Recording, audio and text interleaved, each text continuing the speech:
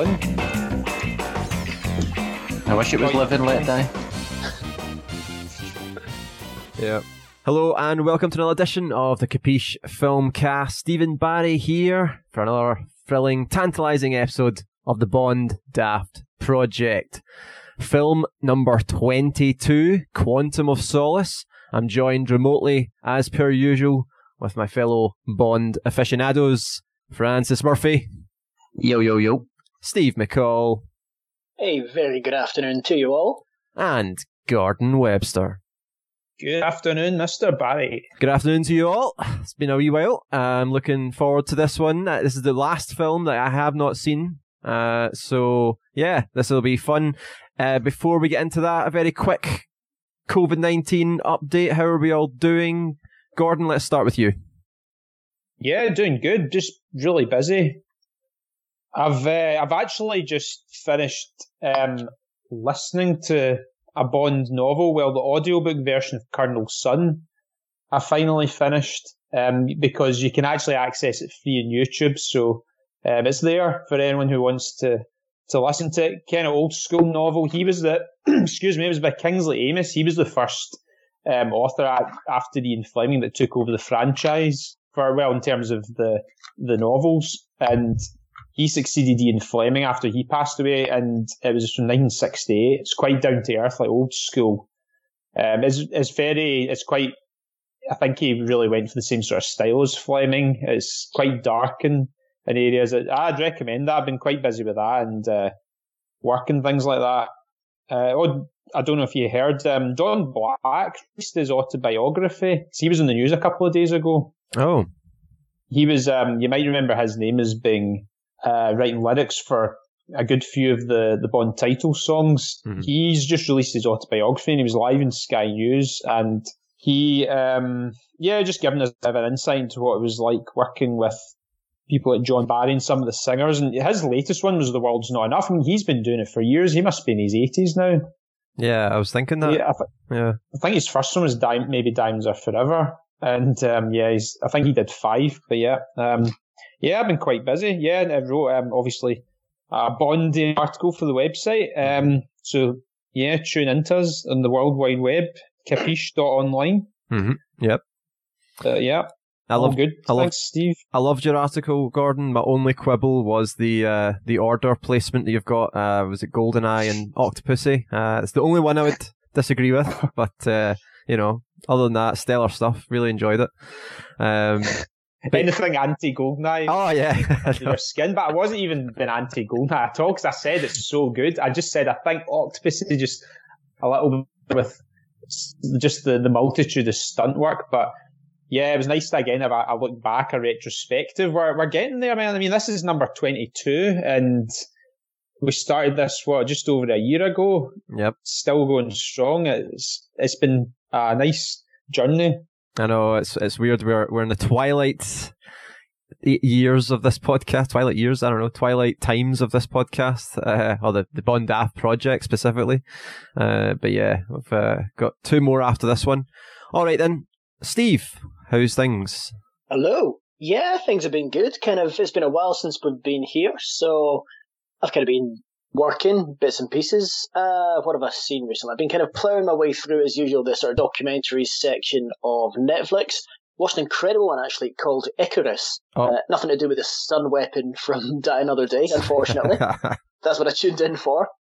But, so it's a filmmaker who sort of set out to make a documentary about anti-doping.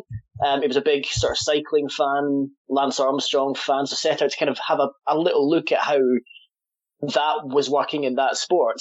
And kind of accidentally uncovered this massive, widespread, state-sponsored doping program in Russia.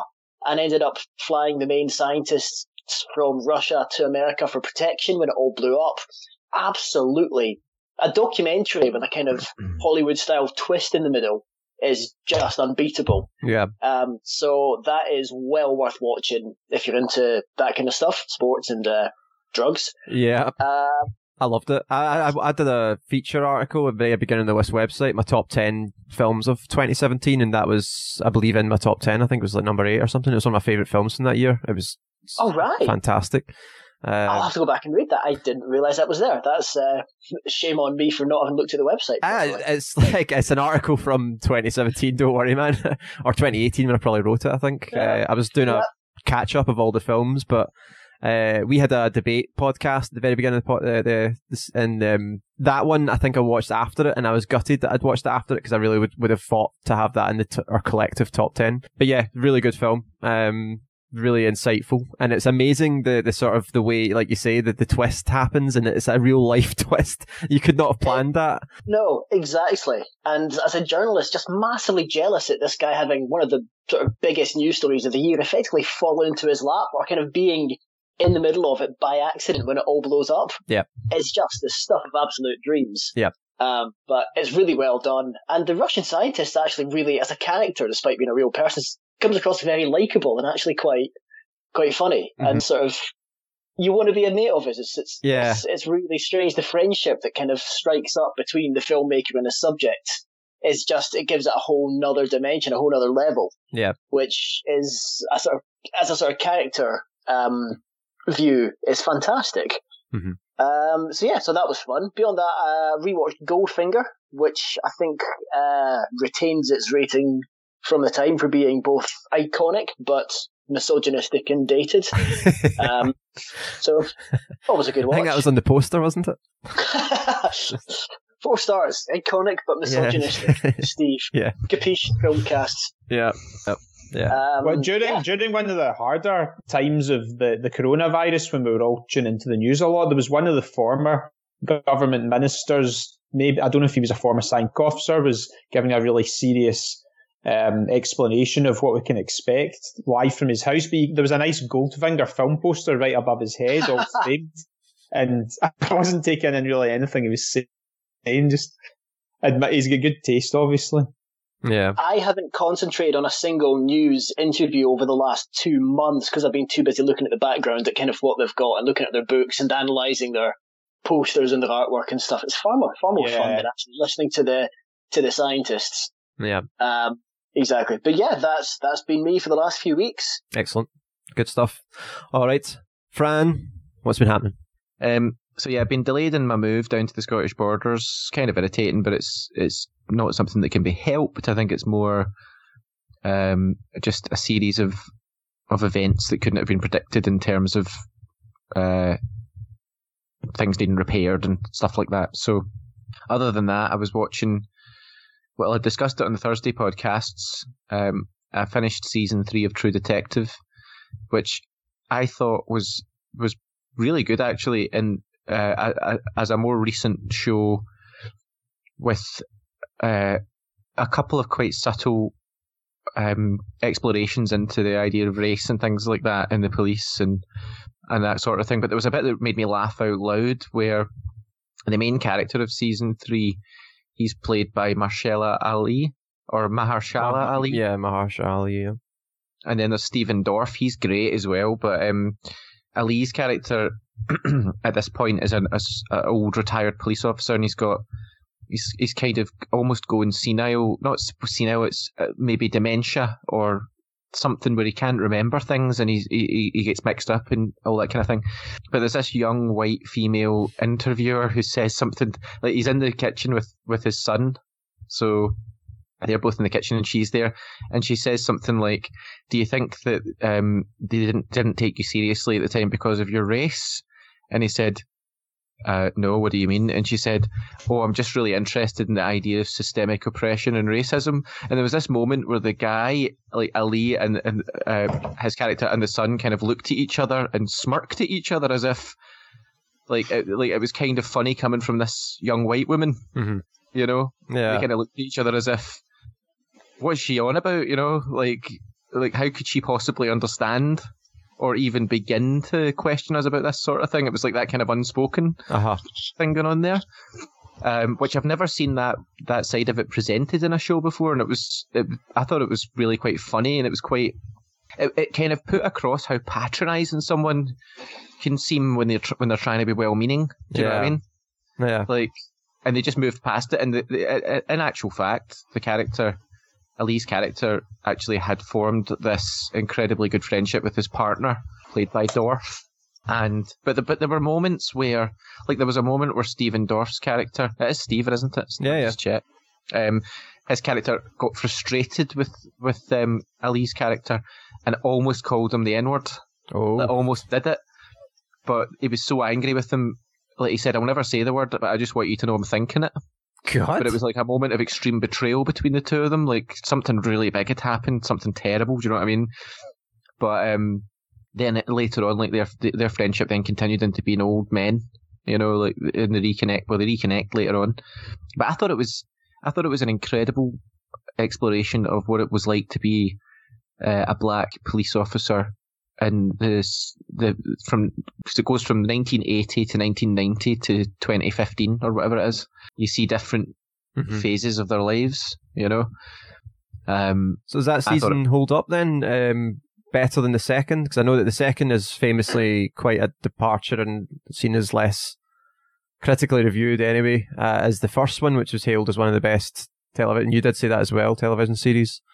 Yeah. Where does the third one sit with that? Is it still not quite as good up there with the first one? Still, I would say that season 2 is the weaker of the three, but season 3 is still nowhere near as incredible as season 1. Mm-hmm. Like I don't want to say that season 3 is equal to it just because it deals with certain issues. No, because it's not as narratively interesting as season 1. But I do think it deserves some discussion and credit for that. Okay, you know, good stuff. Because you know it's just a shame. I feel sorry for the guys, all the actors who did season 2 and season 3, because I feel as if, you know, it's almost like trying to follow up like the Beatles or something like that. Like it's, you know, as another group of guys. Like imagine if a band, each album they replaced the band members. So, like they just couldn't do the same. You know, it's just. Should they just have changed the name? Well, I actually did that with season 3 after, because we discussed it on the Thursday podcast. I actually went away and kind of started to tried to think of it as just a different show, and I enjoyed it more when it wasn't as connected in my mind. But the other thing I was watching, I won't say too massively much about it because this is a Bond cast, but I mentioned it on the Thursday cast, but I was going to watch it. I started watching Mad Men again. An incredible study into, it's almost like a character study en masse into what it was like for people in the 50s, 60s, you know, as it goes through the different eras. So we're very much into the 60s in it now in season 2. And it's, you know, it's kind of, obviously you've got race, women, but it also shows you how hard it could be for men too in those days, because all the men have got incredible health issues because they're all having to appear to be what they're supposed to be, because everybody had to play a role in those days. The men are having to drink all day and smoke all the time. Do you know what I mean? Like if they don't do it, you know, they're seen as odd. So that's quite interesting. Like the doctors are all smoking. The doctors are, but there's scenes where the doctors are saying, you know, you can have some of the bad habits, but not all of them. There's these discussions taking place. But yeah, in terms of but that's what it impresses me, because talking about the issues of women and minorities in the 60s, 50s, all that is very obvious, isn't it? So that's going on. But I like the fact that they've really delved into the time. Mm-hmm. You know, they're really looking at everyone who was alive then and what it was like, and age, like the difference between generations, like people in their 40s talking to folk in their 20s then, you know. Mm-hmm. It's really interesting. I think it's fantastic. Excellent. All right, then. I think we should now talk about Quantum of Solace, the 22nd Bond film, as mentioned before. This is the second of Daniel Craig's Bonds in the new timeline since Casino Royale. A film that certainly lives up, or tries to live up to the heights of Casino Royale. And I think it's fair to say most critics don't seem to think it's met that expectation. So I haven't seen it. I can't personally say that. I'm looking forward to watching it. Gordon, you want to kind of give us a little set up on this one? What was I know this is the one that was affected significantly by the writer's strike. You want to talk a little about the production for this film? Yeah, it's one of the ones I've seen the least, so I'm not brilliantly qualified to talk about it, but I saw this when it came out in the cinema, and it's actually continuing the story thread from Casino, almost I think, in that it's continuing. It's meant to be just a short moment after the last film ended, and we've not really seen that with a Bond film. And the last time I can remember an actual sort of sequel type film and an obvious continuation was maybe like Dr. No to From Russia with Love. But Bond is kind of still haunted by the death of Vesper and the just finding out why she had to betray him like that, and he wants to find out who these mysterious people are that are behind it, who Mr. White works for, and it turns out it's an organisation called Quantum that is somehow behind a lot of the events of the first film, and Quantum is somehow linked to a billionaire or millionaire called Dominic Green, and he's somehow working to try and help an exiled Bolivian general, I think it is, in exchange for something. So it sounds like it's one of these kind of another sort of conspiracy with a wealthy man, which we've seen a number of times. And yeah, it's Bond's just trying just to find out, to get to the bottom of all these events from the first film, which is pretty exciting, like I said. And this is a story thread that I think is still continued in a sense right through to Spectre, and it's said to be continuing with No Time to Die. So Daniel Craig's back for his second film. Like you said, Steve, such a huge success with Casino that I think there was a lot of pressure on them, really affected by the writers. Nice to see a Bond film coming out just 2 years after the last one. That's like the old days where we used to get a film every couple of years. And Dominic Green is the main villain, played by Mateo Amalric, and Olga Kurylenko plays Camille, and Gemma Arterton, the English actress, plays Strawberry Fields. A nice Fleming-esque name. Mm-hmm. Yeah. And also they got the title, I think, really severely affected by the writers' strike. I think Neil Purvis and Robert Wade were involved, but because of the writers' strike, they somehow had some unfinished story. And Michael Wilson ended up involved in a lot of the writing process, and even, I think, to some extent, Daniel Craig.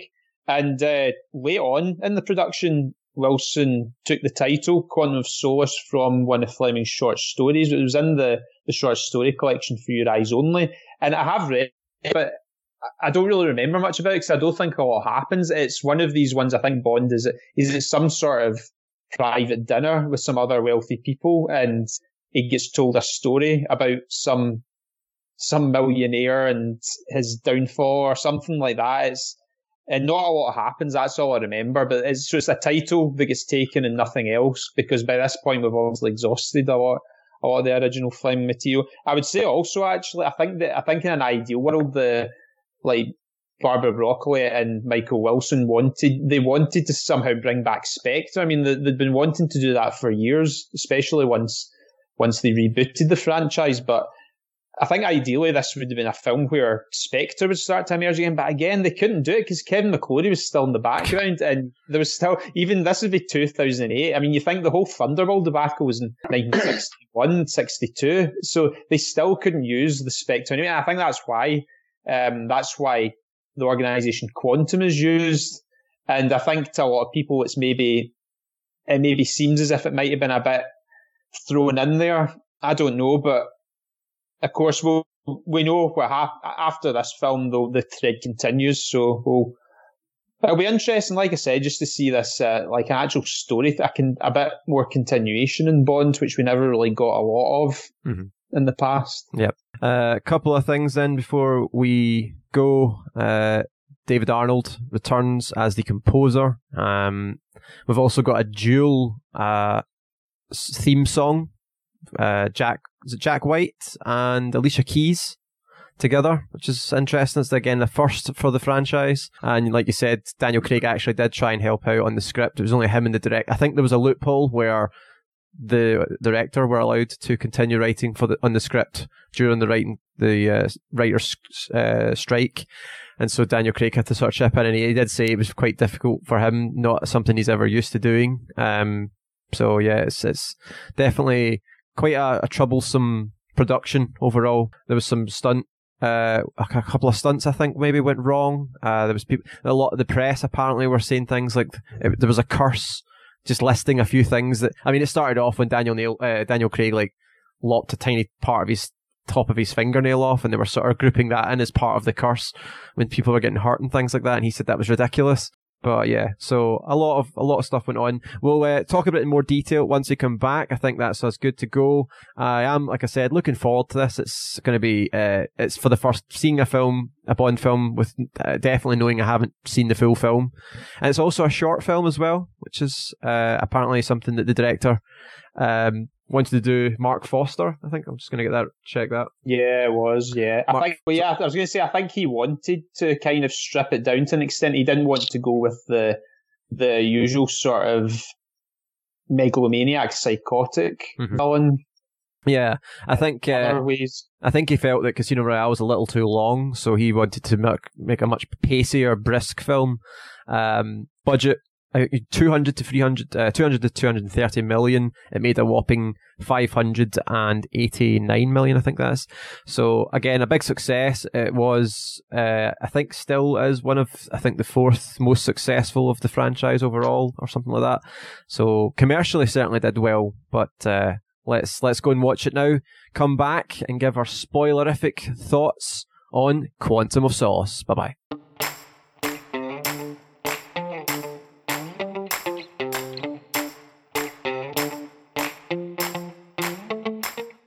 And we are back from having watched Quantum of Solace.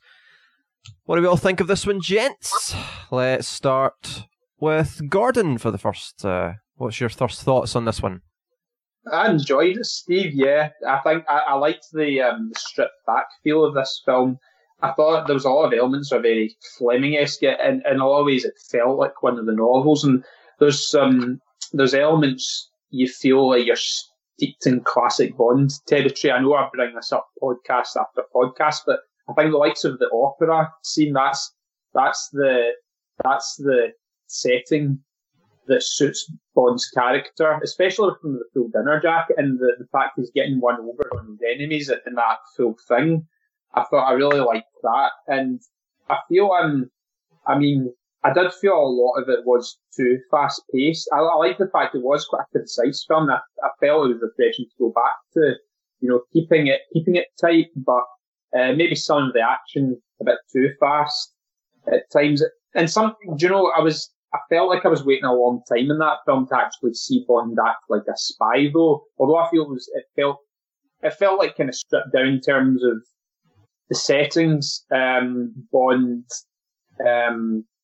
the fact he's got allies that actually turn out to be moles. It was rooted very much in the spy world, but I feel that it was more like, at times it felt more like action hero Bond rather than the fact we were watching an actual spy. I felt like I spent a lot of the time, a long time waiting for him to actually act like a spy, maybe like until the halfway through the film. I think and I'm the first person to spot bad CGI, but I don't think there wasn't really any really bad obvious CGI, but I feel like, see the quick cuts, I wondered at times was part of the reason is so the CGI isn't too blatantly obvious. But I enjoyed it in some ways. I feel some people can be a bit hard in this film when the likes of films like Diamonds or Forever maybe like walk away scot-free, whereas some people have the nights out for a film that's actually very much rooted in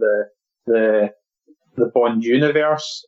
You know me, I'd love to see a gun barrel at the start. I would like to see a bit more of the Bond theme, but I enjoyed the film, and refreshing as well, because it's not one that I've overindulged myself in too much over the years, partly because it's quite new. So this is probably about my fourth or fifth viewing, but yeah, all good. Yeah, cool. Fran, what was your thoughts on Quantum of Solace? Well, I enjoyed it more than I thought I was going to. I remember going to see it in the cinema at the time. I actually went on a date to see it, and I had said to the girl, "Oh, Casino Royale was great. I can't wait to see this." And then we went in and saw it, and it wasn't really, so good at the time.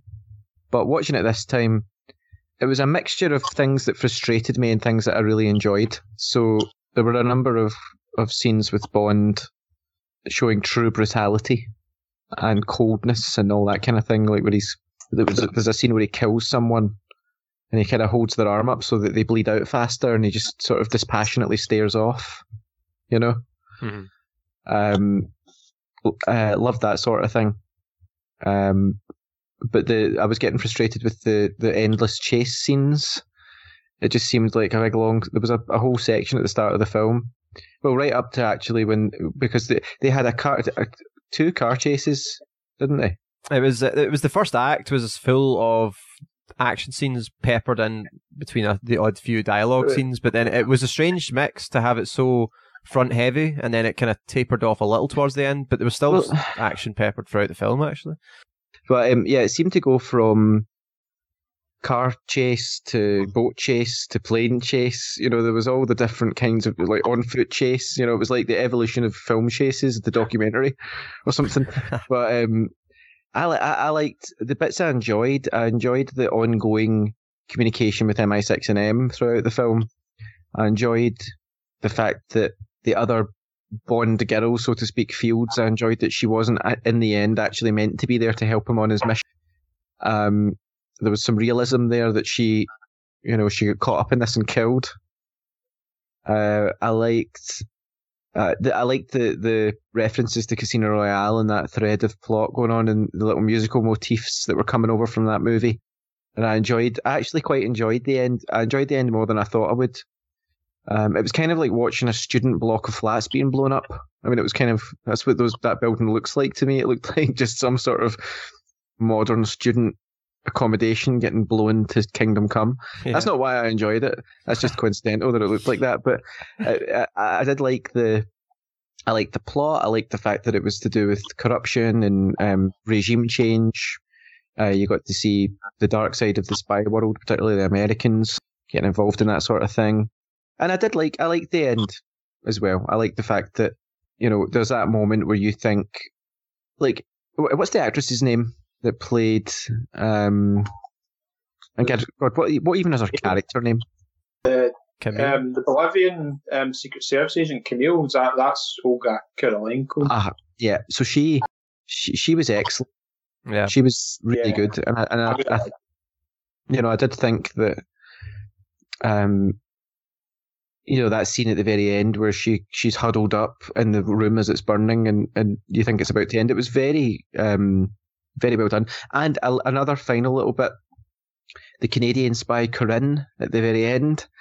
I had forgotten all about that little scene where Bond reveals to her that the guy she's dating is kind of casing her, basically, and using her.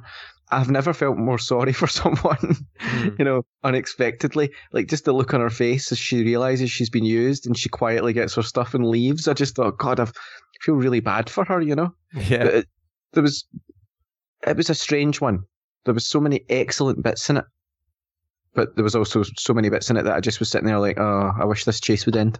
Yep. Okay. But I certainly wasn't disappointed by it the way I thought it would be. Yeah, definitely. I'm still loving your background. You're dancing into the fire there like Duran Duran. I know. You gradually, bits of you keep kind of falling apart to, like... Yeah, it's when you lean back, you disappear into the fire. Yeah. It's actually a metaphor for my life, bits of me falling apart. Yeah. So, okie dokie. Steve, what was your thoughts on this one? I agree. There was a lot to enjoy about that one. As I've mentioned in many of these reviews, my major hang-up with the entire Bond series stems, I should say, from Diamonds Are Forever and how it wasn't the sequel to On Her Majesty's Secret Service that I wanted it to be, which I think is another reason why I like this one. It was the same with License to Kill. It was a sequel that I wanted to see. This was the sort of perfect lead-on sequel to Quantum of Solace, which we all enjoyed so much. It was Bond out for... Casino Royale. Still, Casino Royale, sorry. Out for revenge. On the mission as he should be, but still out for revenge, trying to get over the lost love that was killed in the previous film. But yeah, a lot to enjoy about this. Despite the fact that there was a writer's strike at the time, a lot of the dialogue in this was fantastic. The scene with Bond and him in the hotel room when they discovered that Fields was dead. There was another conversation that I took a note of that was particularly good. I'm sure it was the bad guy Dominic signing the contracts in the hotel made entirely of fuel cells. Just little sort of conversations that stood out for me as going, wow, that was fantastic. Mm-hmm. The soundtrack to this film, the music right the way through, including that incredible theme tune, was, I thought, brilliant in this film. There were tiny little bits of humour in this film, but every single one of them, with me anyway, landed. I liked that particularly. And I loved Dominic in this, the villain. The fact that he was kind of low-key, he wasn't absolute sort of megalomaniac.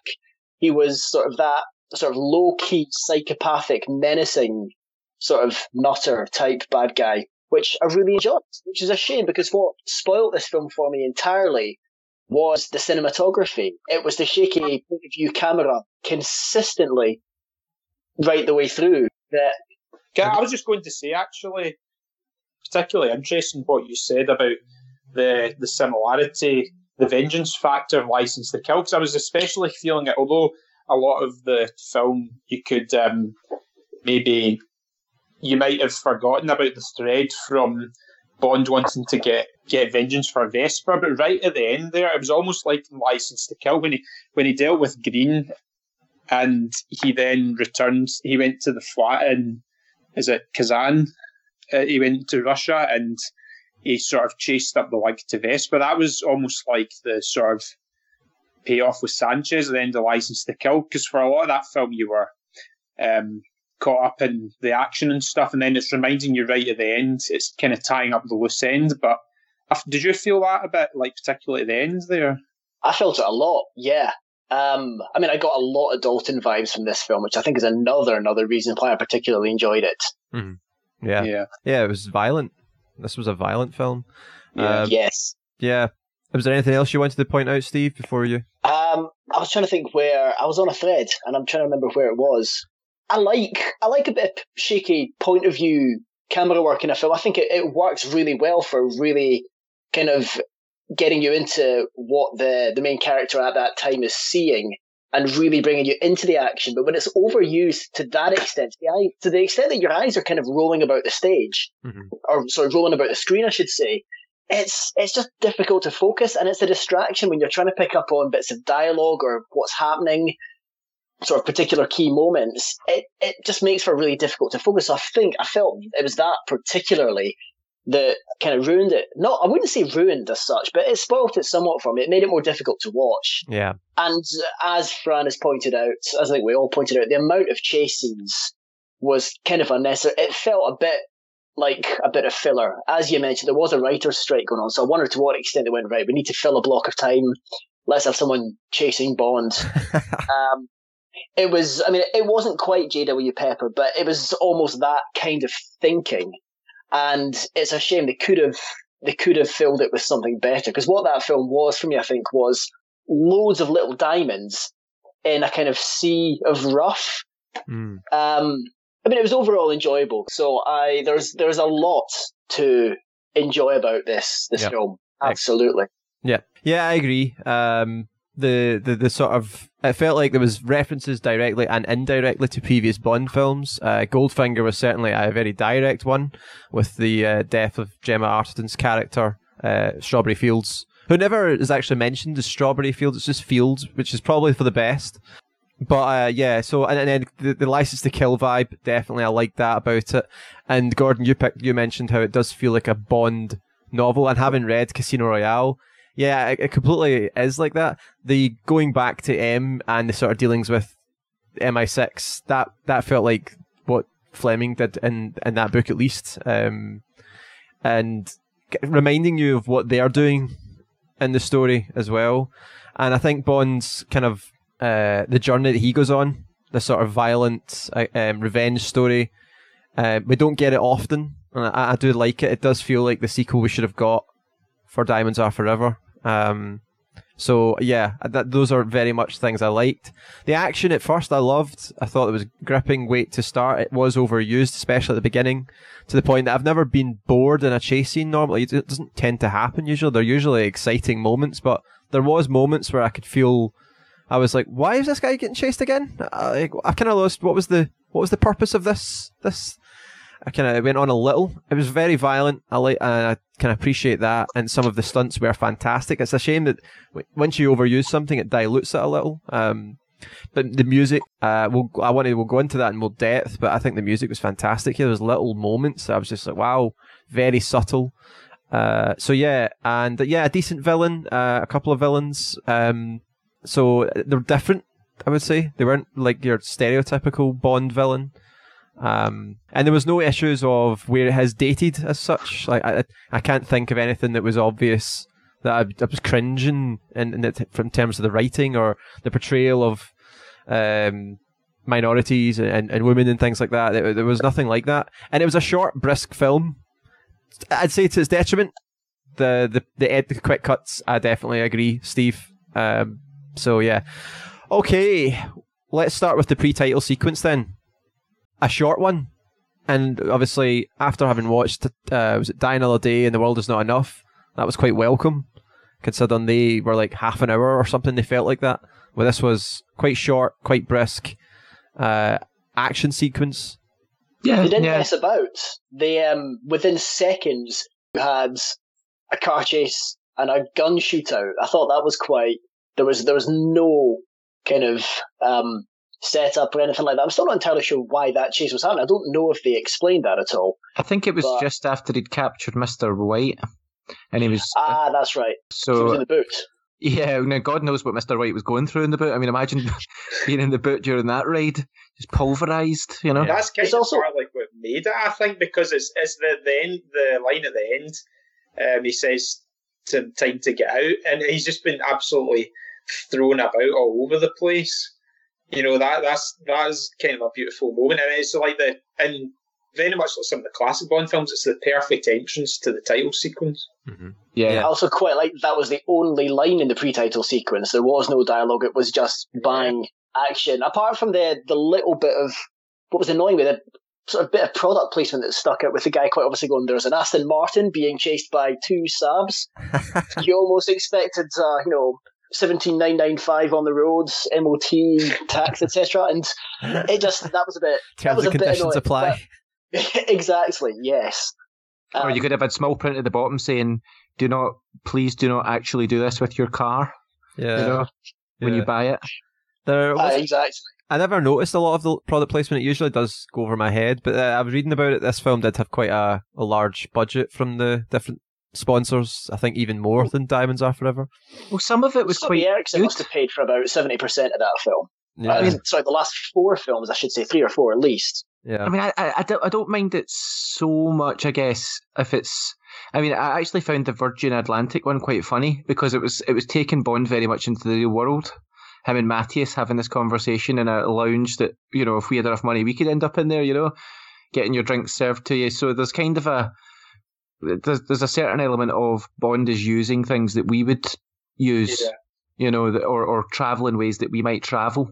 You know, there's an element there to it. But I think it is where it feels like an advert. Now, if someone looks at the screen of a phone, it's just looking at the screen of a phone. But yeah, I think it's the police wouldn't usually give that. I mean, was that guy some sort of car expert or something? I mean, police wouldn't usually give that level of description, would they? They'd say, "We have a grey car." You know, they wouldn't say that, would they? I think they'd go for. They would probably give the make of the car, but they'd give a lot more detail other than just purely the specific makes of the cars. It just stood out as a little strange. Yeah. Oh, and can I just say that it was you mentioned, Fran, about the scene with Bond and Mathis having a drink after 21 films. I think it's the first time we see Bond getting hammered. Actually, it looks like he's a little bit bloated at that scene when he's leaning in the bar. Mm-hmm. I think it would have been an interesting character piece because I think the film was trying to humanise Bond a bit more than they ever have, but I think it would have been actually interesting if they delved into that. They actually had a few more scenes where he was really struggling. Well, I think that's where this Craig era goes. That's basically so you're seeing hints of it here. You know, this is what's interesting about the film is that it ends, you know, with this kind of digging into Spectre a bit more, but the next film very much goes away from that. And we have a bit of a break from it, and then it goes back again, doesn't it? Later. It's interesting. Spectre kind of retcons the story of Skyfall a little. I think does Spectre not try and kind of make them all fit? Like it has a story that tries to kind of make them all fit, where Skyfall clearly wasn't really intended at the time. I don't think to lead into the same story. I'm going to be interested when I see Skyfall to think how it could possibly fit into the whole thread, given at the time it was kind of a standalone one. But I found, see, when I watched Quantum this time, it wouldn't have been like this, obviously, when I saw it when it was new at the cinema, but I kept having at the back of my mind, remember, Quantum is essentially meant to be, sorry if I'm spoiling this, but it's essentially like a feeder organisation for Spectre. And I was just thinking, does it fit? But from what I could see watching it today, it worked for me, thinking that I think it's a beautiful idea that you think this is the organisation behind everything bad that's happened to you in the last year or two, and you then think once you destroy Quantum, it's over. But I'll not go too much into that because we want to see Spectre first, but we know why, or at least part of the reason why they didn't have Spectre included in this film. But I felt that gives it an extra edge, I think, knowing that ultimately there could be a plot behind the plot. Do you know what I mean? Yeah. Well, that's the thing, is that they're very much, even in No Time to Die, from the trailers, you can see that it's tied up to this story. I mean, there's characters completely, connected to Mr. White, for example, that are present throughout the whole lot. So it is, there is something there. But I do think it's interesting to look at the end of Quantum of Solace and think to yourself, what might have been had they chosen a slightly different direction and just carried on with that plot with the next movie rather than Skyfall. But yeah, I mean, I think that one of the problems with Quantum of Solace is that I don't think they really knew what they wanted it to be. Did they want it to be a connecting film? Did they want it to be a sequel to Casino Royale? It never quite. It wasn't either. It wasn't a standalone either. It wasn't any one of the. It tried to be a number of things, I think, and it wasn't really any of them. Yeah, I can completely see that. There's something lacking about it, isn't there? I don't know what it is. There's something not quite like. As much direction, as maybe. Like, there's many things I can say that I liked about it, music, all these things I mentioned at the beginning, but there is something that's missing from it. I don't know if it's something like really original and iconic that everyone would. The way that you when you look at the older Bond films, certain images will always, the Golden Gun and the Moonraker, well, everything in Moonraker really, and certain villains, and there's just something kind of generic about it, as much as I like it. See, I can tell you what it is, though. I mean, I can tell you, if we look back to Casino Royale, right, the most satisfying stories are clear. Casino Royale is a story about James Bond dropping his guard and falling in love, and then it all goes wrong at the very end, right? That's a very clear ABC story, right? All of the rest of it happens all around it, but it's incidental to that clear through line of what the story is to the movie. And to the book as well. I mean, it's very much there. For this film, what is the story? Is it the story of the girl wanting revenge on the general? Is it the story of Green's thing? Is it the story of Spectre or Quantum or whatever that is?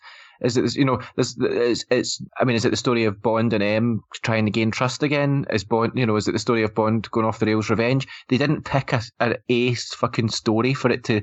There wasn't that ABC, like, just this is what the story of the film is. You've hit the nail on the head there. I think it was so confused. There wasn't a solid plot line. You only discovered what the villain was actually trying to do in the last sort of late into the last quarter of the film, when you established that he was withholding water and trying to commoditize that, and everyone thought it was oil and stuff like that. But there was no one storyline was kind of given prominence. You had Bond trying to get revenge, but you also had the Bolivian girl trying to get revenge. You also had the sort of Quantum organization, which you saw elements of in that opera scene where they all kind of stood up and walked out. But then that wasn't really followed up on. All those characters that they suddenly introduced you to as being part of this organization suddenly kind of fell by the wayside. And then you've obviously got the sort of the Americans, the CIA coming in and doing their part. There was the regime change part. There was a hell of a lot going on in this film, and it's almost like there was so much that nothing was memorable. So I think if you grind down into this film, there's lots of great individual elements, but when you try and look at it as a whole, I mean, I've mentioned before about films that you can just kind of turn on and watch and enjoy yourself. You can't watch, I don't think, Quantum of Solace without a lot of background knowledge, without at least having watched Casino Royale, and before that, almost having knowledge of how the previous Bond universe worked before the reboots. Yep. It requires a lot of kind of detailed background information, which if you require a sort of knowledge to start off with and you're doing a lot of thinking while you're watching, it kind of takes away from the enjoyment, where sometimes you just want to kick back and watch some stuff blowing up. But that's the thing. I mean, you've got the ancient... The telling stories is an ancient human activity. We tell stories in a way that we've done it for so long that our minds are almost conditioned to enjoy stories that are structured in a particular way.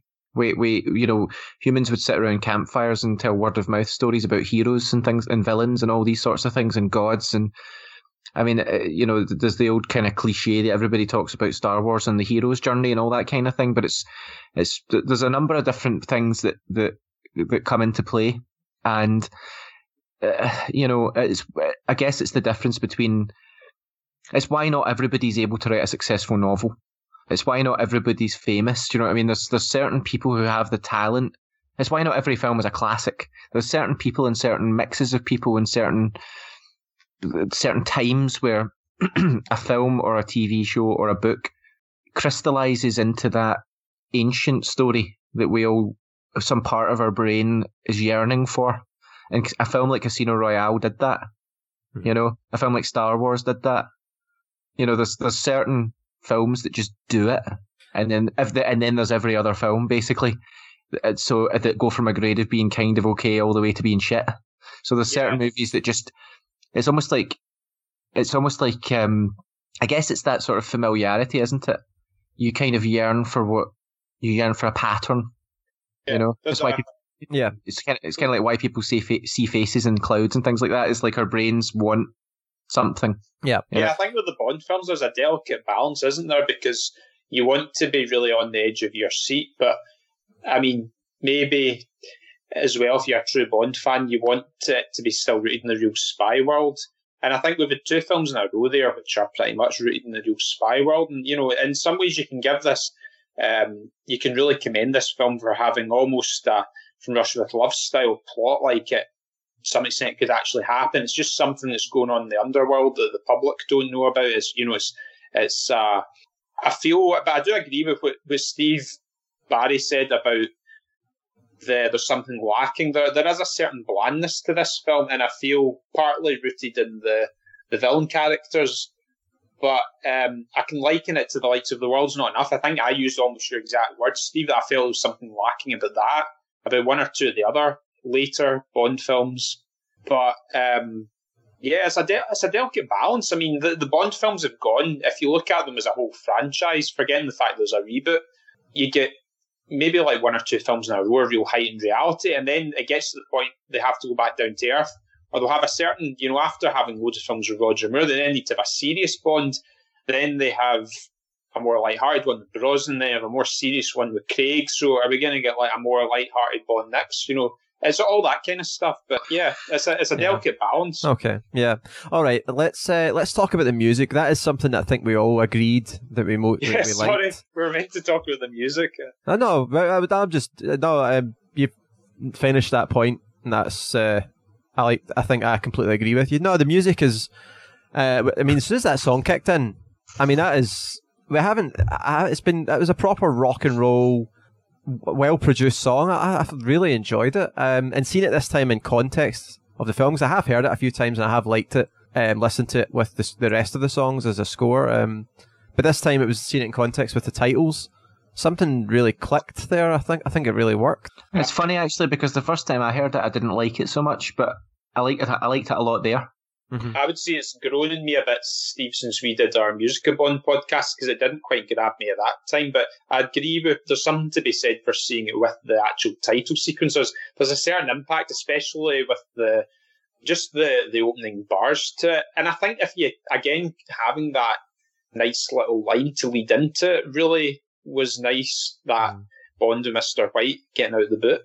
Yeah. Yeah, and did you notice how it sort of paused on Bond, freeze-framed briefly, and then moved into it, which I thought was it was almost very 60s. There was something very, and I love the fact that they still use the 60s aesthetic for the all the arty stuff going on in the background for the Bond title sequence. There was a slight return to the dancing woman in the title sequence, yeah. I did notice that as well. But It was very subtle, at least. It was subtle. It wasn't too overtly pornographic. I don't mind it. I mean, you know, there's a time and a place. Like, you know, there's you kind of know what takes. There's a glamour. There's a excess to Bond films when it comes to alcohol, and it used to obviously be cigarettes and women, and you know, like expensive hotels and clothes and cars, and just an excess, you know. And excuse me, I do think your kind of dancing women, like, is part of that kind of seductive excess thing, you know. I quite like it. I mean, I think there's a classy way of doing it, and they hit it. It wasn't sort of silhouette Bond coming out of a woman's legs type thing. I think we or like nipples in the Roger Moore title sequences that we maybe had to kind of bring it back down a wee bit. There was no woman knocking down Lennon's statue or anything like that with the sequence. You know, and actually, I actually thought that was great. That was GoldenEye, wasn't it? That was GoldenEye. Yeah, Hammer and Sickle. Yeah. So I loved all that, but that's the thing. Like, as Steve says, Steve McCall, I should say, since there's two Steves. There's an element where it becomes. I don't think Bond has ever really fully gone into the pornographic, but there would be, you know, I can detect that. It would be like, it's almost like the difference between all music in the world and porno music. Do you know what I mean? Like, that music itself just sounds terribly seedy. Like that kind of 70s style, kind of funky sound. And like, there was a Family Guy thing that made me laugh. And it was basically, like, I just caught it randomly. It was on, and they were doing the Porn Music Awards, and it was just these scenes were shown, and all the music just sounded exactly the same. And then they brought John Williams in, and there was like a porn scene that John Williams had composed, and it was just, I don't know, you have to watch it. It's I think the day that Bond gets into porn music, Tej, is the day I'll like happily hang up my hat in the hat stand and be done with Bond. I think the only I remember that's a term that Steve Barry used when we did our Never Say Never Again podcast, and I think that's the only time where, you know, Bond really got into sort of like, that was like almost a parody, really. But you know, I Gordon, I find it interesting that even when you describe leaving Bond behind, you would use a Bond type maneuver to say goodbye. Throw your hat onto the stand. Like, doing a neat toss of my hat onto the hat stand. I mean, it's like when I walk into my house every day, the first thing you do is you toss your bowler hat onto the hat stand. Unfortunately, I don't have, you know, this female secretary in the entrance, but to have some camaraderie with. But it's usually more like just going to the kitchen and like see what's for dinner. But yeah, it's a thought. Yeah. All right then. So the music then. Yeah. So we like the music. It wasn't porno, so it was good. Yeah. All right then. David Arnold's score as well. I've thoroughly enjoyed it. There was some great wee little touches there, little motifs. There was a very subtle Bond theme moment as well, wasn't there? During the film. But a little bit more than Casino Royale, I think. Yeah. So starting to maybe kind of take in the Bond identity a bit more, which was important. Well, bear in mind he's becoming Bond. That's the thing. This is Bond becoming Bond, shall we say? But I like the subtle use of the Bond theme, but I also like the subtle use of the Casino Royale themes as well. So you had Bond's theme from that, which was basically the title song, obviously just orchestrated from Casino, and then you also had Vesper's theme, that little piano-y theme that would come in now and again. I thought it was great. I think that's a real step forward for the Bond universe to have that continuation, and those were kind of triggering at some of the very best bits of this film. I think you're getting the sense of Bond being haunted by Vesper in the way that he was haunted by Tracy, which I don't want to divert too much, but we should have seen that in following Majesties. But it's like in the novels, that's like the two women that really kind of hit Bond hard when they were taken from him. It is good to see. You really get a sense. I mean, great acting by Craig in this film, you know, getting the sense of him being haunted. There's quite a lot of references to Vesper, and especially at the end, you can see just how much it meant to Bond. You know what I mean? Mm-hmm. Yeah. to actually to avenge her as well. The way he was avenging Tracy, or he should have been kind of looking to avenge Tracy. Mm-hmm.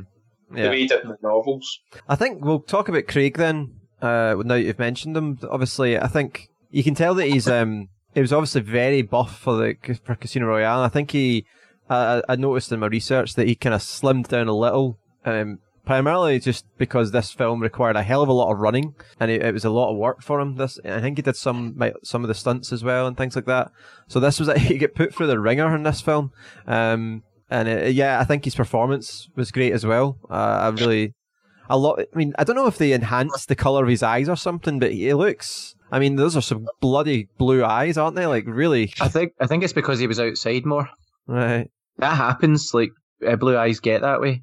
Oh, see, while we're on eyes, here's a slight divergence from topic, guys, but I don't know if any of you noticed this, see, when we did our Tomorrow Never Dies review, right? Just listen to this, Mr. Stamper. Did you notice he's got two different coloured eyes? I don't think I noticed that. No. Yeah, he does. That's the first time I've ever heard someone say on the subject of eyes. I spend so much time at the optometrist. That's why I have my weird dreams and stuff. But really, I mean, because we said at the time, Mr. Stamper needs his little thing to make him more villainous, but it was just too subtle. I mean, it's nice when you come across little nuggets like that, and it took me several viewings to notice that. Gordon, do you know who else has two different coloured eyes? David Bowie. Yeah. Quite famously. I never noticed it, but I knew people. I'm sure people have said that. Either that, you're completely winding me up, and no, it's a famous true thing. Yeah. And he's not just using two different contact lenses. He's not doing do you do a Wes Borland and have the black contact lenses? Sort of total fraud. No, it's basically so this will be the last diversion I go on here, but Bowie got in a fight when he was a kid at school, and I think someone put their nail in his eye by accident, and it did some damage to it, and then ever since then his eye was a different colour. One of them. Jesus. God. So there you go, ladies and gentlemen. Factoid of the week from Gordon Webster and Francis Murphy. That's the end of that section. All right then. Thanks for that, guys. Yeah, I don't know. I think Craig was great. I don't know what you all agree. I think he was fucking terrible, by the way. No, I'm only kidding. No, he was. I think I've seen him in other things. I've seen him in little roles. Like he was in Sharp as well. Played a snotty officer. Basically a complete asshole kind of guy. But I think he plays the cold-hearted professional killer very well. Yeah. And the kind of brooding, doesn't talk about his feelings so much, but is flawed and can't handle them, and that idea of a kind of a slightly broken yet incredibly competent man, which is a fairly common thing. There's a lot of very competent men out there who are completely fucked up. Do you know what I mean? I think they've given Craig a bit more of a kind of thuggish side as Bond, but you can't really kind of fault him as an actor. I thought he was brilliant in this. I really did. Yeah. Okay. I love the Dalton vibes I get off him. Yeah, absolutely. Yeah, that's it, exactly. This film didn't have the sort of romance element that he has had, and even in the Dalton films and the Living Daylights, it's very much, at points it feels like a romantic film, a drama. But this film didn't really have that. It toned it down. He sleeps with Gemma Arterton's character Fields, and that's it's done in one quick second. It's nothing showy about it.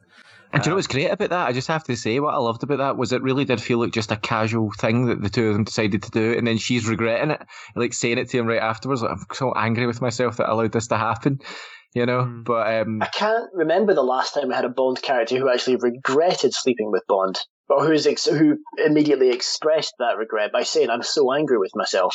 Well, that's it. That's exactly what we probably had here. But it was a realistic. It was a realistic thing, though.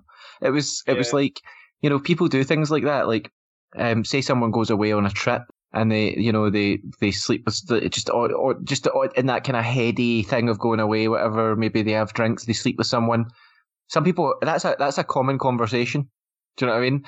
But I like that. She obviously seemed quite young. Bond's obviously a bit older. She's quite young and maybe a little bit, act before she thinks kind of person. And obviously she got drawn in to go and becoming part of Bond's scheme, even though that was she was only, as M said, her job was to tell Bond to go home. Yeah, this is part of the problem, Fran. I'll tell you what I think about Strawberry Fields. I mean, I thought she was a good character and like well acted, but so Bond is meant to be on the run. I mean, we see this so many times with Daniel Craig's Bond, right? And M has like had made sure all his Universal Exports cards are, deactivating all this stuff.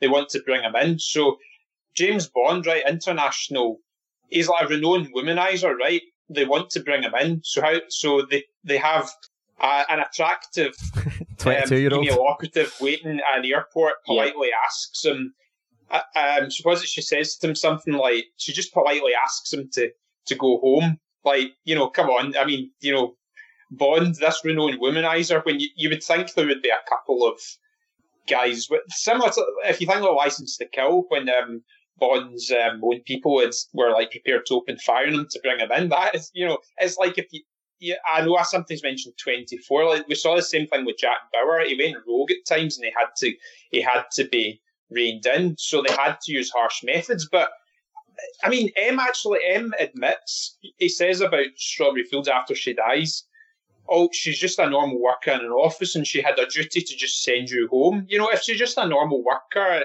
like office worker, then.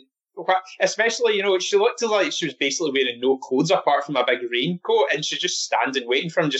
I think she says, like, I think we need to take you home. Do they really think Bond's a guy who's absolutely fueled by revenge in this film? Do they really think he's just going to say, right, okay? Well, Gordon, I would go as far as to speculate that M knew exactly what Bond was going to do, and that it basically happened.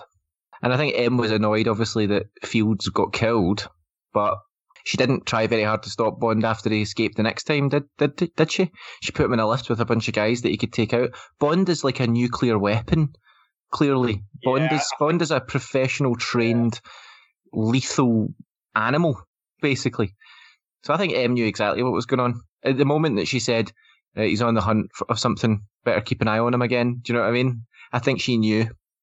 And I think she's setting Fields as a honey trap then, effectively. Get him where she wants him. I mean, I think you're doing that thing where you're giving the filmmakers a bit more credit than they probably deserve. I don't think that was the actual intention, but it's an interesting perspective. Well, the worst filmmakers in the world know you don't put anything on the screen that doesn't matter.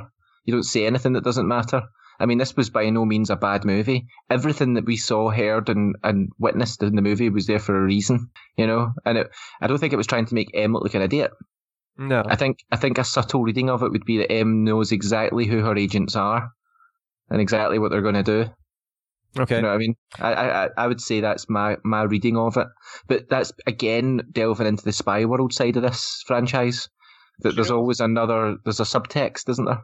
I think as well, see with Judi Dench's M, since the very beginning of the Craig era, she's a very volatile character. She's always moaning about bureaucracy. And she's always complaining about every single film with Craig. It seems she's complaining about his action. I'm not saying it's a criticism. It's kind of funny. It's like what you mentioned, Fran, with the defence minister getting Frederick Grey getting a bit more old and cantankerous. It's like you feel that with Judi Dench's M, which you can't. Maybe it's like quite a likeable feature. She was so angry in this film. She was so angry in Casino Royale. You maybe didn't get that so much. There was more kind of ordinary dialogue with her in, say, like Tomorrow Never Dies and World's Not Enough.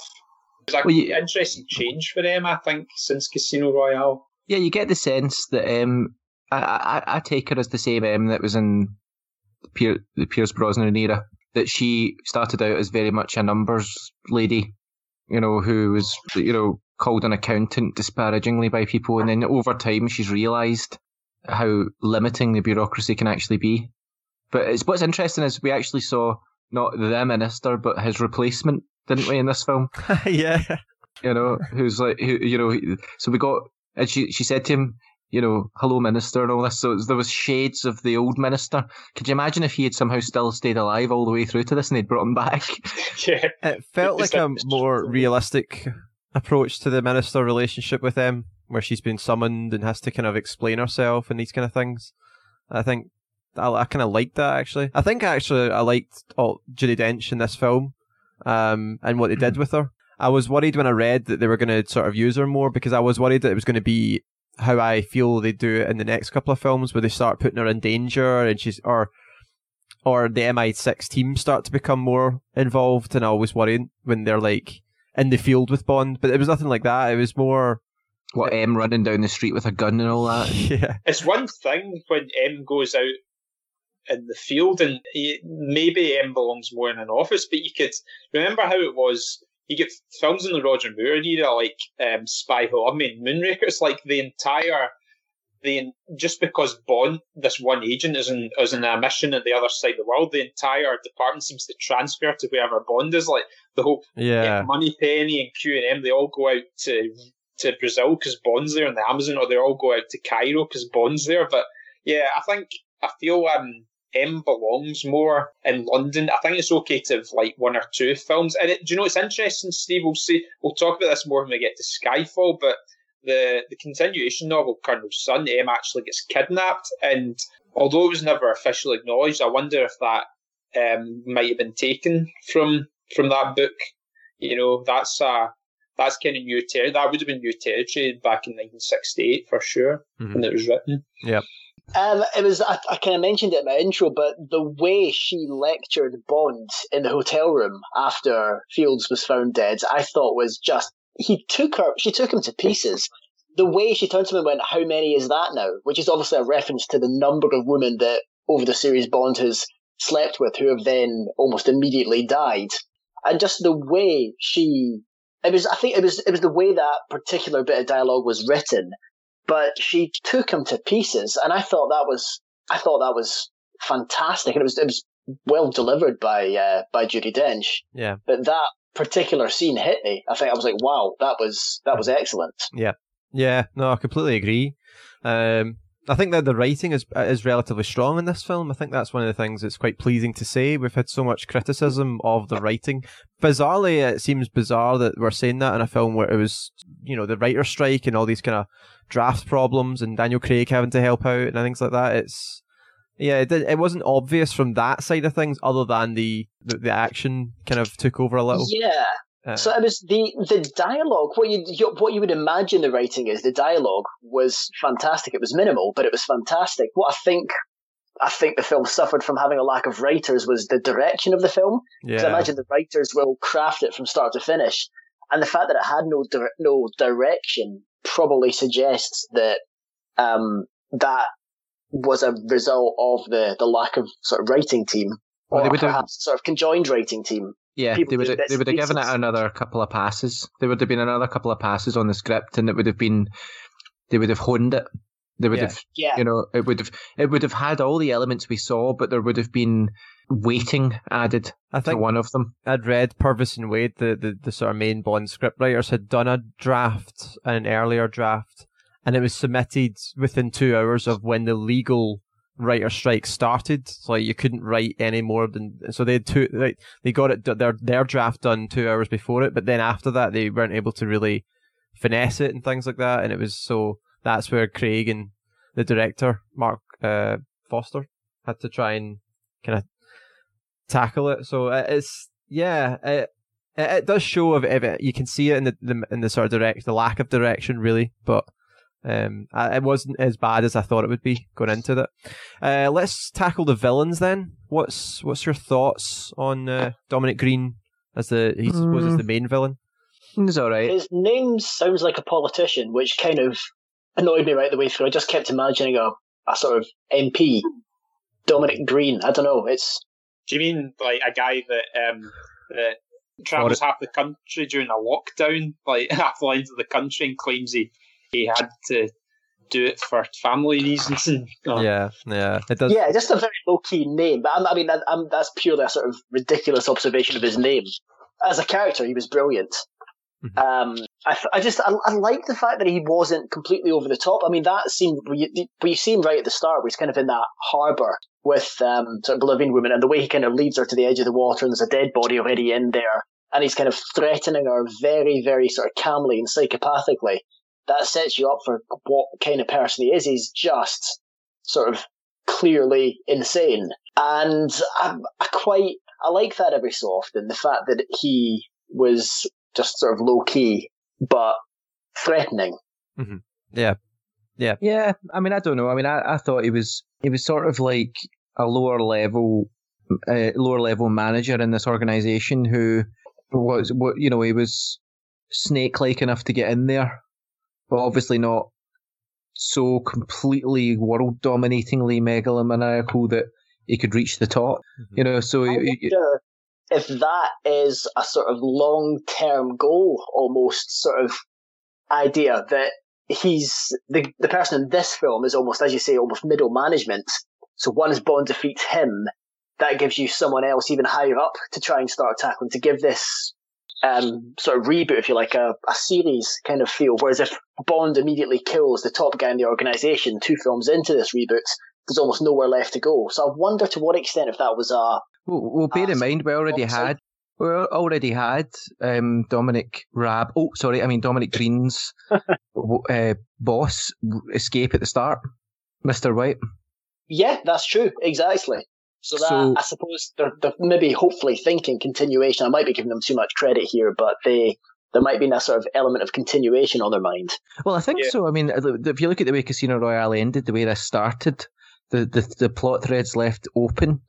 I mean, the fact that Green says, "Oh, if you don't sign this, the people who I work for will do this." He's not saying he'll do it himself. It's like Daddy will come and get you if you don't do that. That kind of thing. The teacher will come. Yeah, that sort of way. But it's that kind of, there's some shadowy thing in the background that's worse than anything. But I mean, you've got you kind of see the structure of villainy in this. You've got henchmen. You've got the general who wants to take over the country, who is subservient to a middle management villain who is subservient to his own bosses, which is exactly, and we all know it, and we're all going to find out very soon in the news, I'm sure, exactly how the real world works now. Yeah. I mean, like even more so than the craziest film you could ever see. So I think it's good in the sense that even way back in 2008, we were getting films that were hinting at this sort of thing. Interestingly enough, another movie that did that was RoboCop. Weirdly enough, corporate interests taking over towns, stirring up violence so they could privatise police forces. I like that sort of thing. Mm-hmm. Yeah, it's a real world-esque plot that you could believe in. And I think the villain fitted in with that. He didn't have any noticeable scars or, any sort of kind of weird facial things going on that you tend to see the villains, or bizarre clothes or anything like that. He was just a guy. You kind of saw his weirdness at the end, though. See, when he was fighting Bond and he was screaming, waving the axe around, you kind of saw there was obviously a side to this guy that was a bit out of control. What's weird, we never got, well, not weird, interesting, I suppose. I don't know how many Bond villains have not had an on-screen death.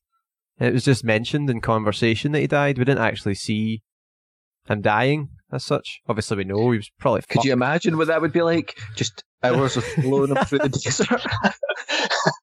Yeah, that was the camera lingering on him as he slowly dies, and Yeah. But then again, he was shot, I suppose. But yeah, it would have been a very long sequence. Yeah, because he got 20 miles. It would have taken him. Bond said to get to the point he would drink the oil. Mm-hmm. So like you would have seen him just sitting there thinking, "Ugh, I'm just going to drink this oil now," and then suddenly those guys come and shoot him. That is you got to think that is one of the worst ways to go, isn't it? Like that's horrendous. Well. It's one of the worst. I mean, obviously, Fire's got to be up there. I was interested. Maybe we'll do a feature on the worst Bond villain deaths. You could actually do what my ex-colleague in work did, and act like he was a guy that used to get things mixed up when he would speak about them in the office. And I remember one time he basically just out of the blue said, "What's the most popular diseases?" And everybody kind of looked at him as if, popular? And obviously he meant most common. Yeah. You know what I mean? But to him, the number of people with it, like the word for that was popular. But yeah. Yeah, so that we have to find a feature name that's just as crazy as that. Great word of mouth diseases. Yeah. Steve, one good thing about the way that Green went was he was like a lot of Bond villains. He was sort of killed by his own dream in a way because, well, no, I suppose it was more he wanted to dominate the water supply. But oil was mentioned. He was killed by the oil. Do you know what I mean? I don't know if that... No, he wasn't killed by the oil, sorry. But I suppose he was meant to be, maybe died of like exhaustion or dehydration. But the fact that oil played a part was sort of appropriate. It maybe didn't have the same impact because you didn't see it. But yeah, I mean, I feel on Dominic Green, I think there was a real nastiness to him. And I think, Steve McCall, I was going to say the same thing. I agree with what you said about on that harbour scene when you first see the guy. And he's just so nasty to Camille. Even like when she turns, you see marks in her back as though there's like scars. You wonder if he's whipped her, or if it might be maybe someone close to the general when her family was killed and all that. But are those not burn scars, Gordon? And that was why she was so scared of the fire? Yeah, you might be right. Yeah, it reminded me kind of Lupe and License to Kill this kept doing. But I got the sense that she was so frightened of Green, and he had that really nasty, real kind of hateable quality. And I felt that a bit with the General as well. General, is it Medrano? He was a real hateable character, especially sort of like swaggers around in his military regalia. A failed overthrown general. I feel he could have been developed a bit more. Green... Let's not forget the literal rape scene.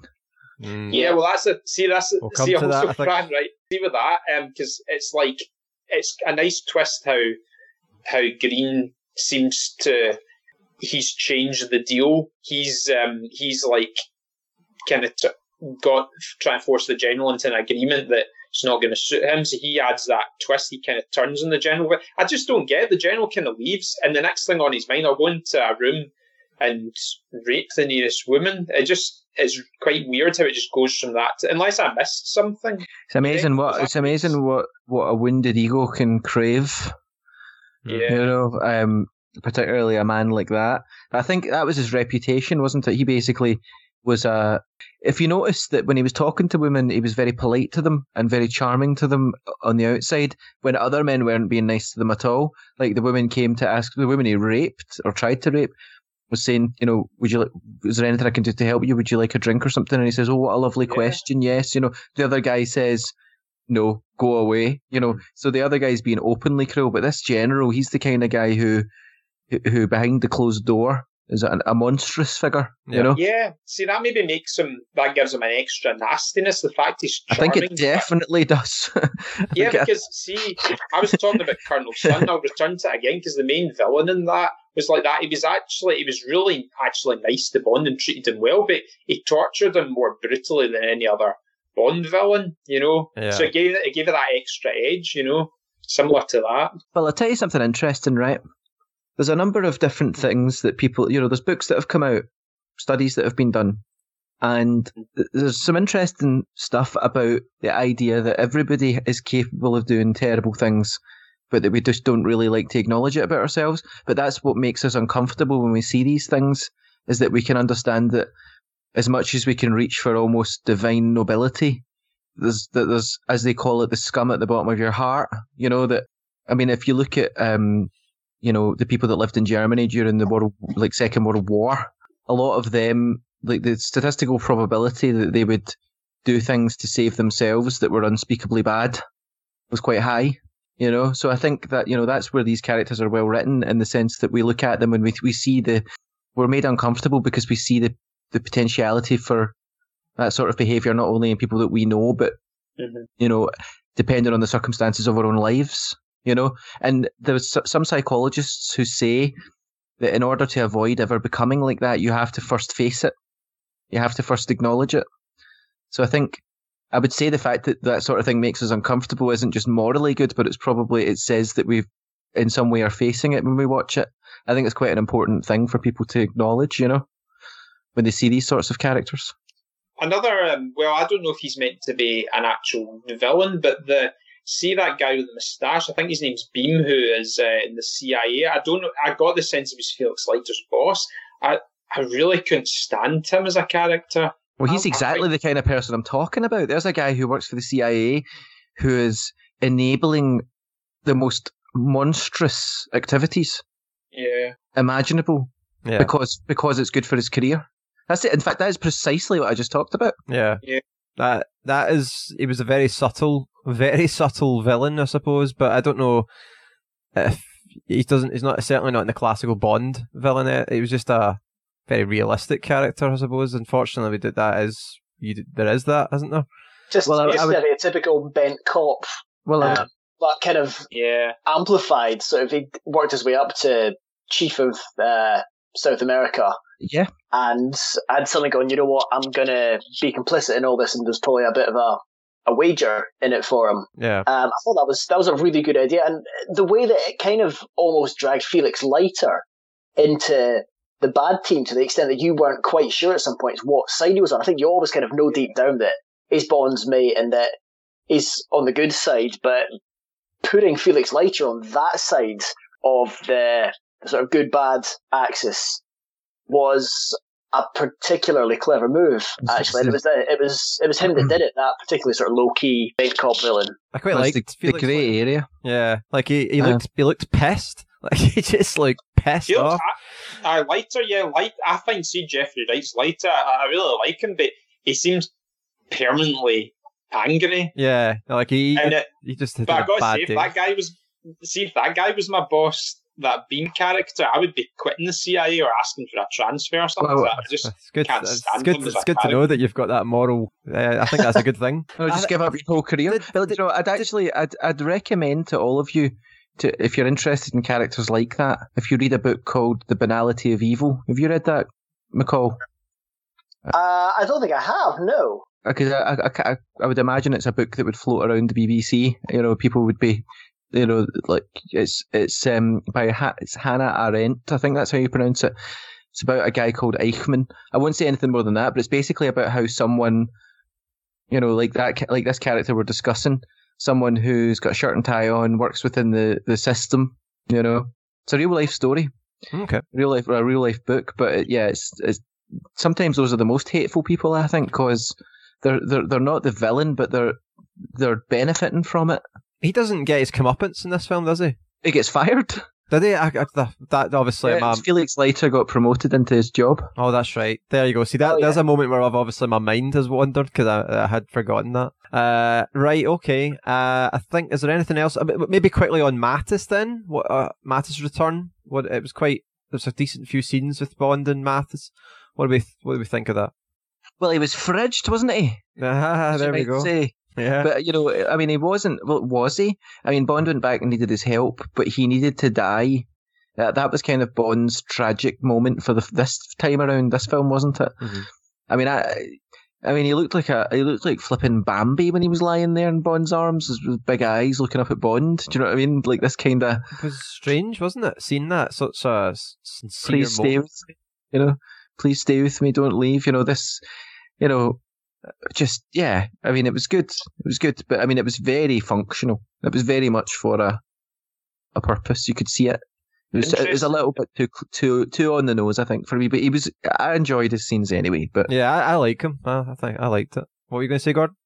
Well, just the character Mattis actually appeared in the From Russia with Love novel. It might have been brief, but I think he's another one of the real likeable Bond allies, and it was quite a powerful scene when he died. Weird how Bond just kind of threw him into the skip, but I don't know if it was just a sense of Dominic Green had already it was obvious that he was kind of in control of the police, so Bond must have thought whatever he tried to do, even if he just kind of admitted that someone else shot him, the police wouldn't believe him, so he had to go on the run anyway. I don't know, but I just felt that was really striking how he just threw him into the skip. Oh, that was cold. That was really cold.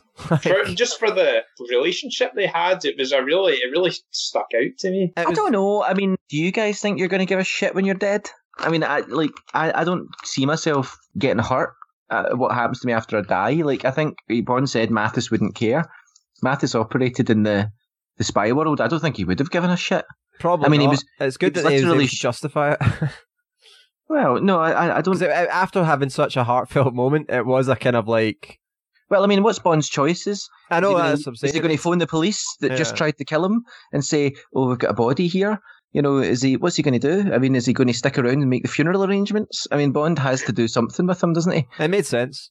I mean, it's the only appropriate thing to do with I mean, you could have left him lying in the street there and he would have been eaten by dogs or whatever running around anyway. So at least if he's in the skip, he's in the skip. You know? Could have phoned Em, maybe. She could arrange something. Maybe they weren't on talking terms at that point, I suppose not. Yeah, it was strange. All right, then. I think we are good to... Is there anything else you guys want to talk about before we go to the rating?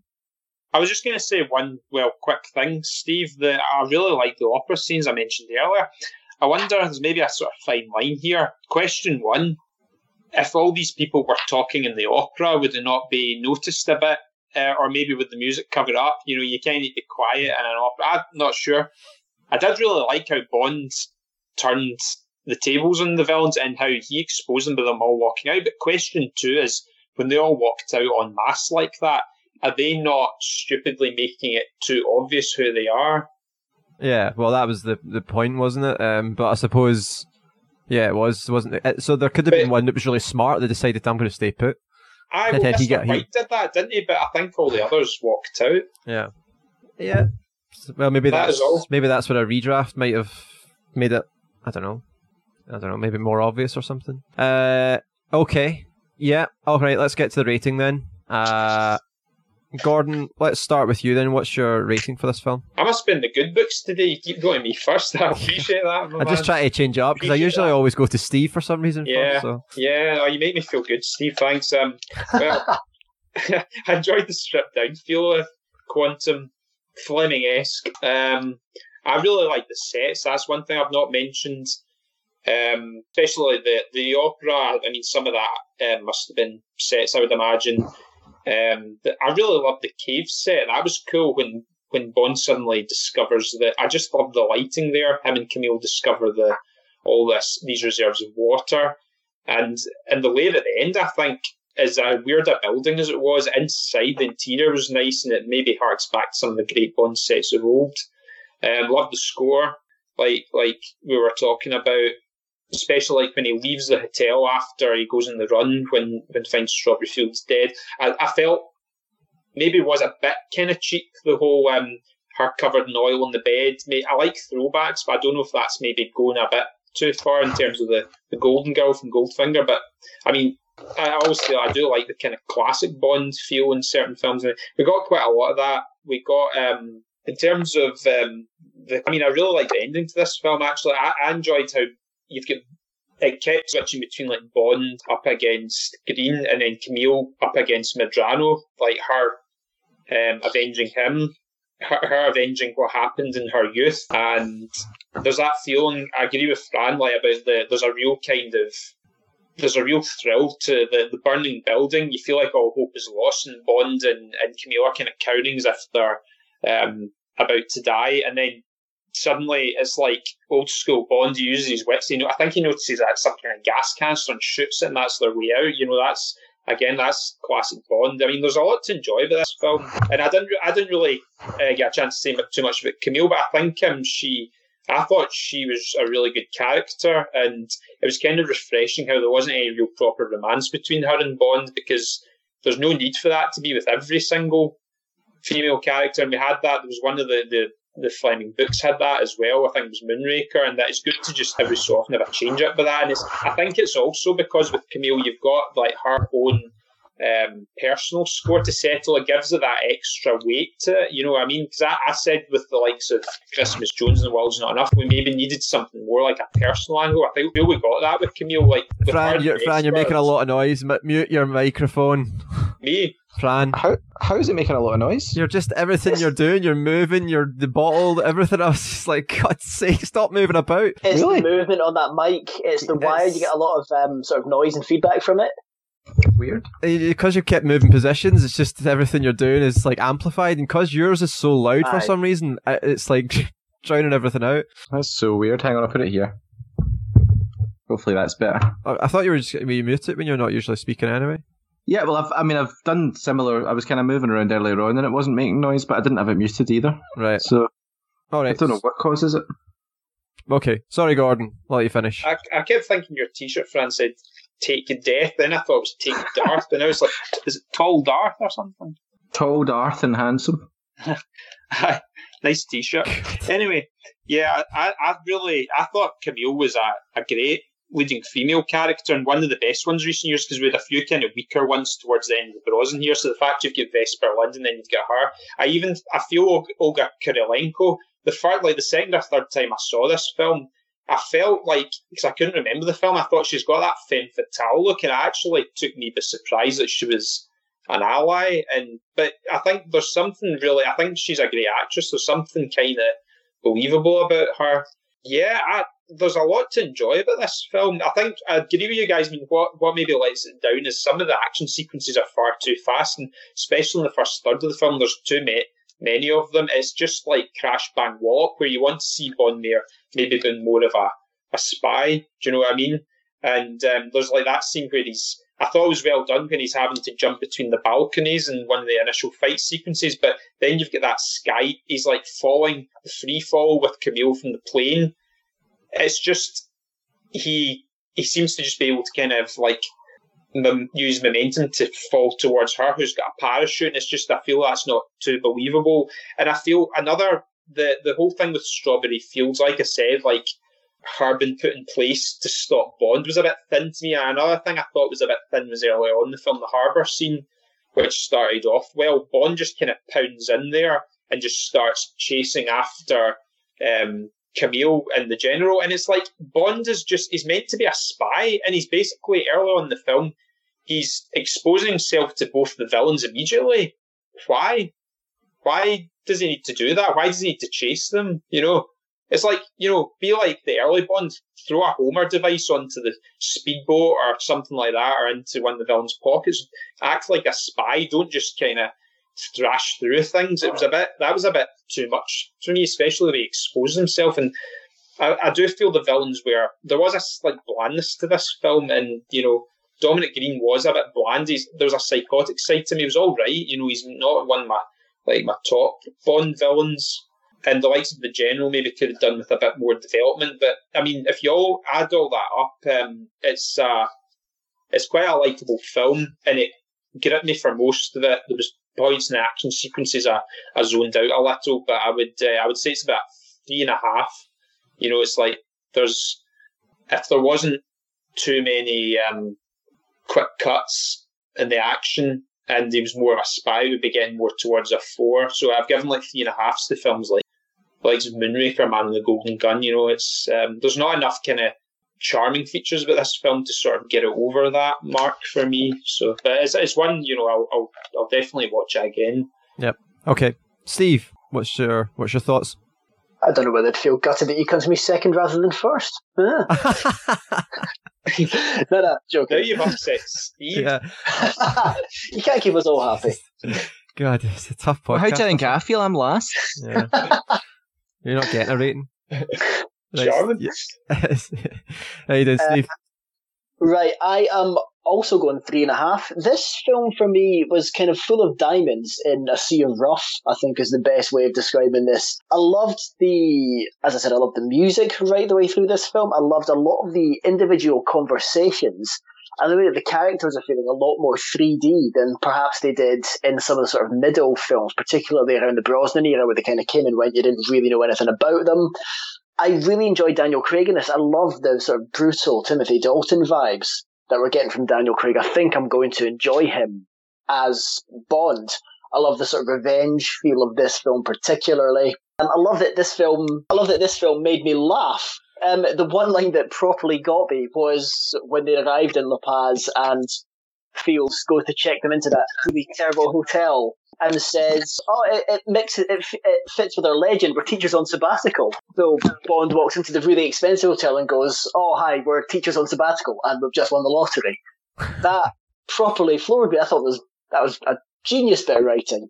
So there's so many little bits of this film that were fantastic, but in among the sort of overarching problems with this film are, one, the cinematography, the way it was cut and pasted together, the quick editing, the point of view camera that was just all over the place. There was no stability to it whatsoever, to the point that parts of it were just unwatchable. That combined with, as I've mentioned, the complete lack of any coherent plot. There was so much going on that nothing was weighted. One particular storyline didn't stand out.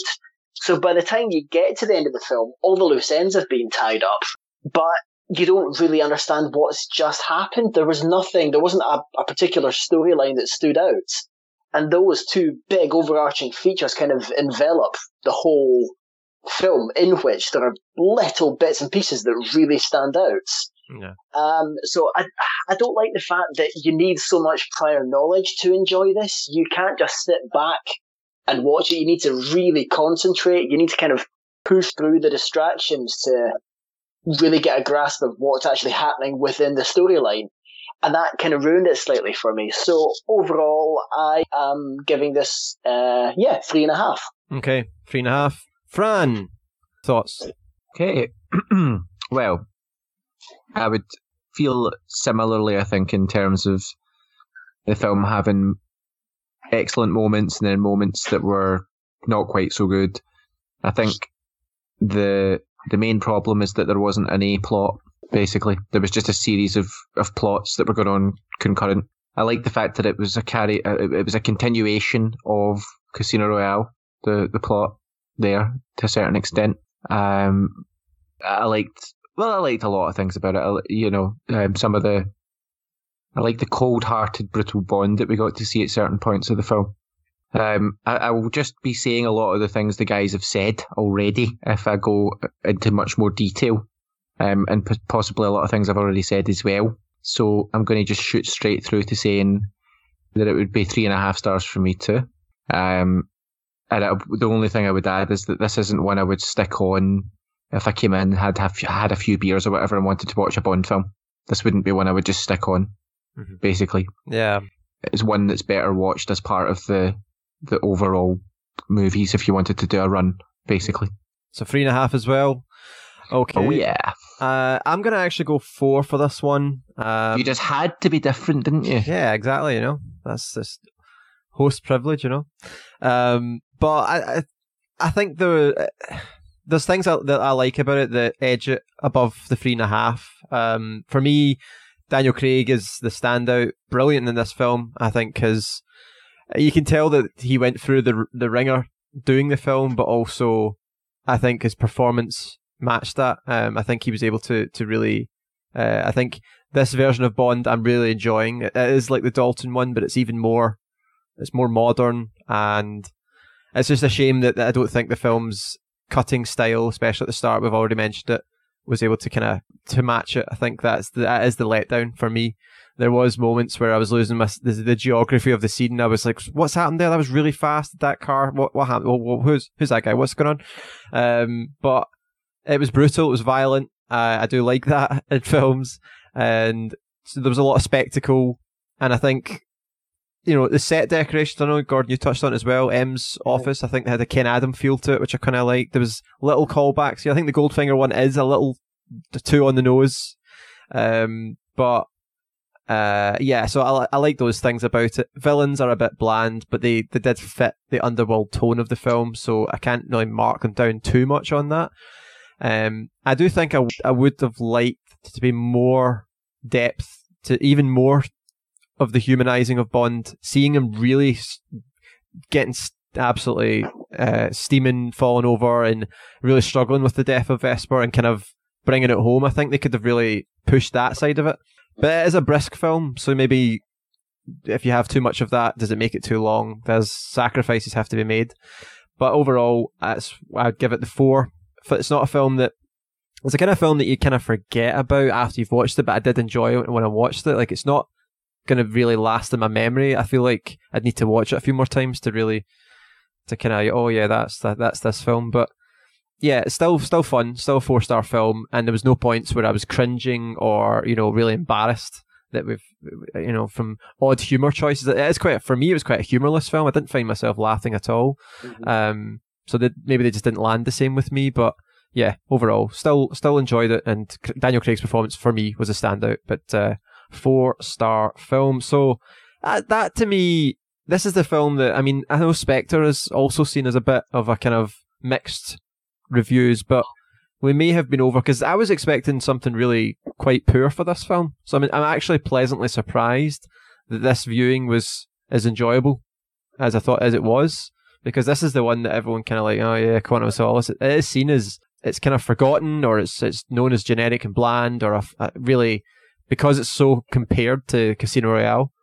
That's the one thing that it really struggles with. It does not match Casino Royale nearly in any shape, other than probably the score. The score is fantastic, and the theme song. Right, that is us done then for the 22nd Bond film. We have only got 2 more films to go, unless of course you don't count No Time to Die, but like we're not counting that, so 2 more to go. Unbelievable. We'll be watching Skyfall next, a film I've only seen once in the cinema and did really enjoy. At the time, I actually believed that was my favourite of the Daniel Craig films, but after even watching Casino Royale, that one's overtaken it again. But I'm intrigued to come back to Skyfall. So yeah, we'll get that penciled in. Thanks guys for joining me. This has been fun. We'll see you next time for Skyfall. Bye-bye. Bye. Thank you. Bye-bye. Bye-bye.